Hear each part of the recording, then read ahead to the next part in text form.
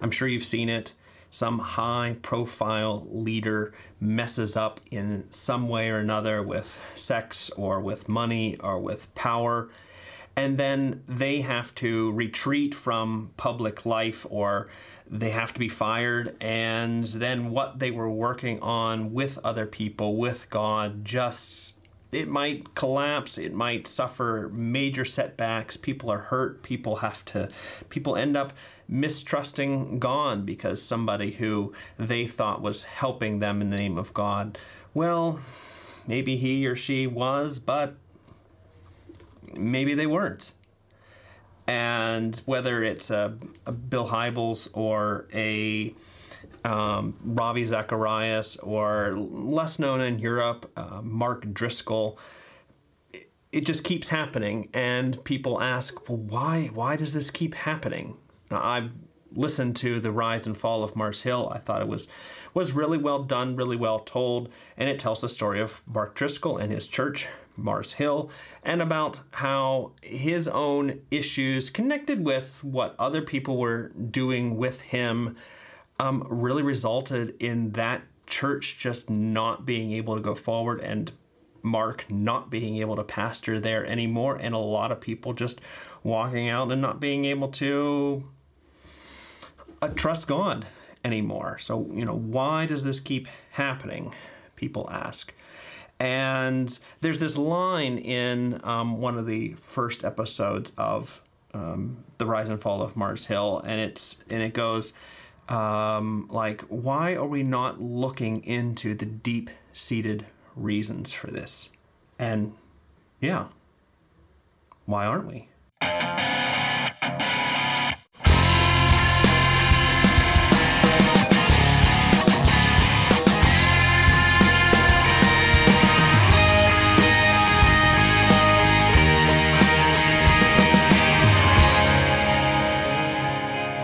Hey everybody, welcome to the Sanctus Forum. I am Michael Stewart Robb, better known as Mike, and this is the Conspiracy Commentaries. We talk about Dallas Willard's The Divine Conspiracy, this book right here, and we're only in the second chapter. We do a section by section, and we're on a little section called Some Puzzling Facts.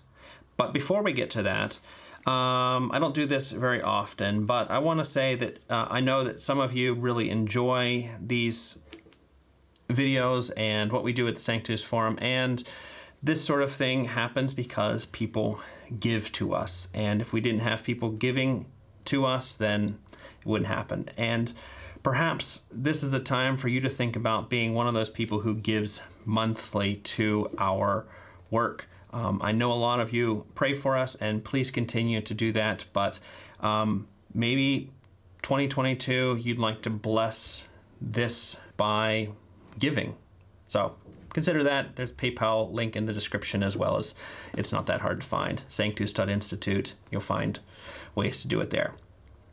Yeah, so Dallas Willard and some of these big moral failures, some in the past 10 years after Dallas had died. So, Bill Hybels, Mark Driscoll, Ravi Zacharias. Dallas wasn't around for that, but he was around for a lot more, and it's not something new to, certain part of the church that we have these kinds of things, and Dallas Willard had dealt with both churches and pastors who had been in one of these situations. And at some point he says it almost seems like it's boring to him to hear what happened, because he just felt like it was just always the same. It's always the same reason why this person did what they did. And he just kind of got bored of hearing it. And he asked some very significant, serious questions. I mean, when he's writing this here, I'm sure that a number of those events in his life had been in the past, and he says things like, what must the faith and interior life of our leaders be like? And, flipped it around. What he's saying is, pay attention to your faith and your interior life. It makes a big difference. And If you're a pastor or minister working with other people, pay attention to their faith and interior life. That's what we need to be guarding, protecting, looking after, tending to, so that it actually blossoms. And then there's this question of why. Why does this keep happening? And what are the deep-seated reasons for this? And Dallas says we don't really have to look far. The problem is our theology. It's what we teach and preach. It's what gets discussed in our Bible studies, in our small groups, in our meetings together with other people. It's what we've been taught at seminary. It's in the books that we've been reading. It's our theology. It's the main thing that we believe in our churches. It's what we often call the gospel, but sometimes it's not packaged that way. It might be packaged as just the core beliefs, the core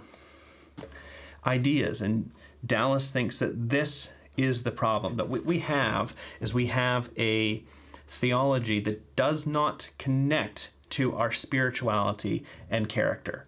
And what we have is our theology, especially our theology of salvation, is what Dallas thinks.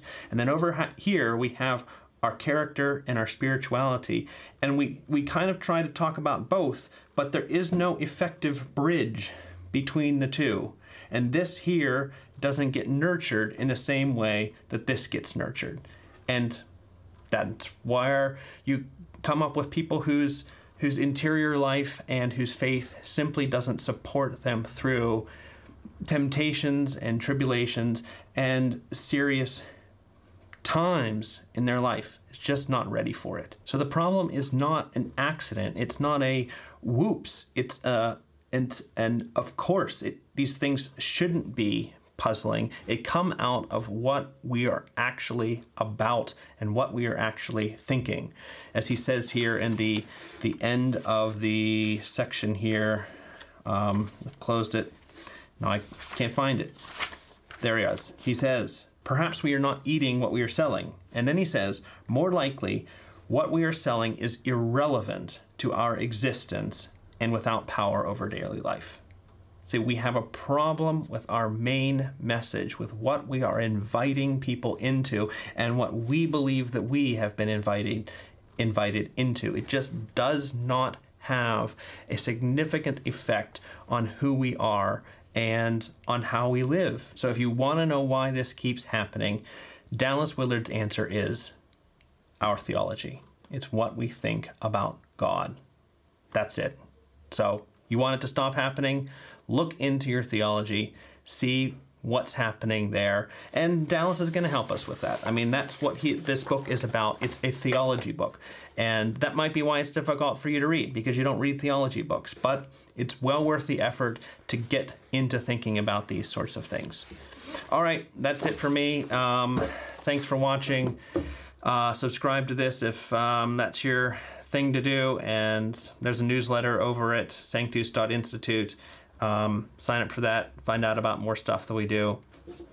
See you next time. Bye.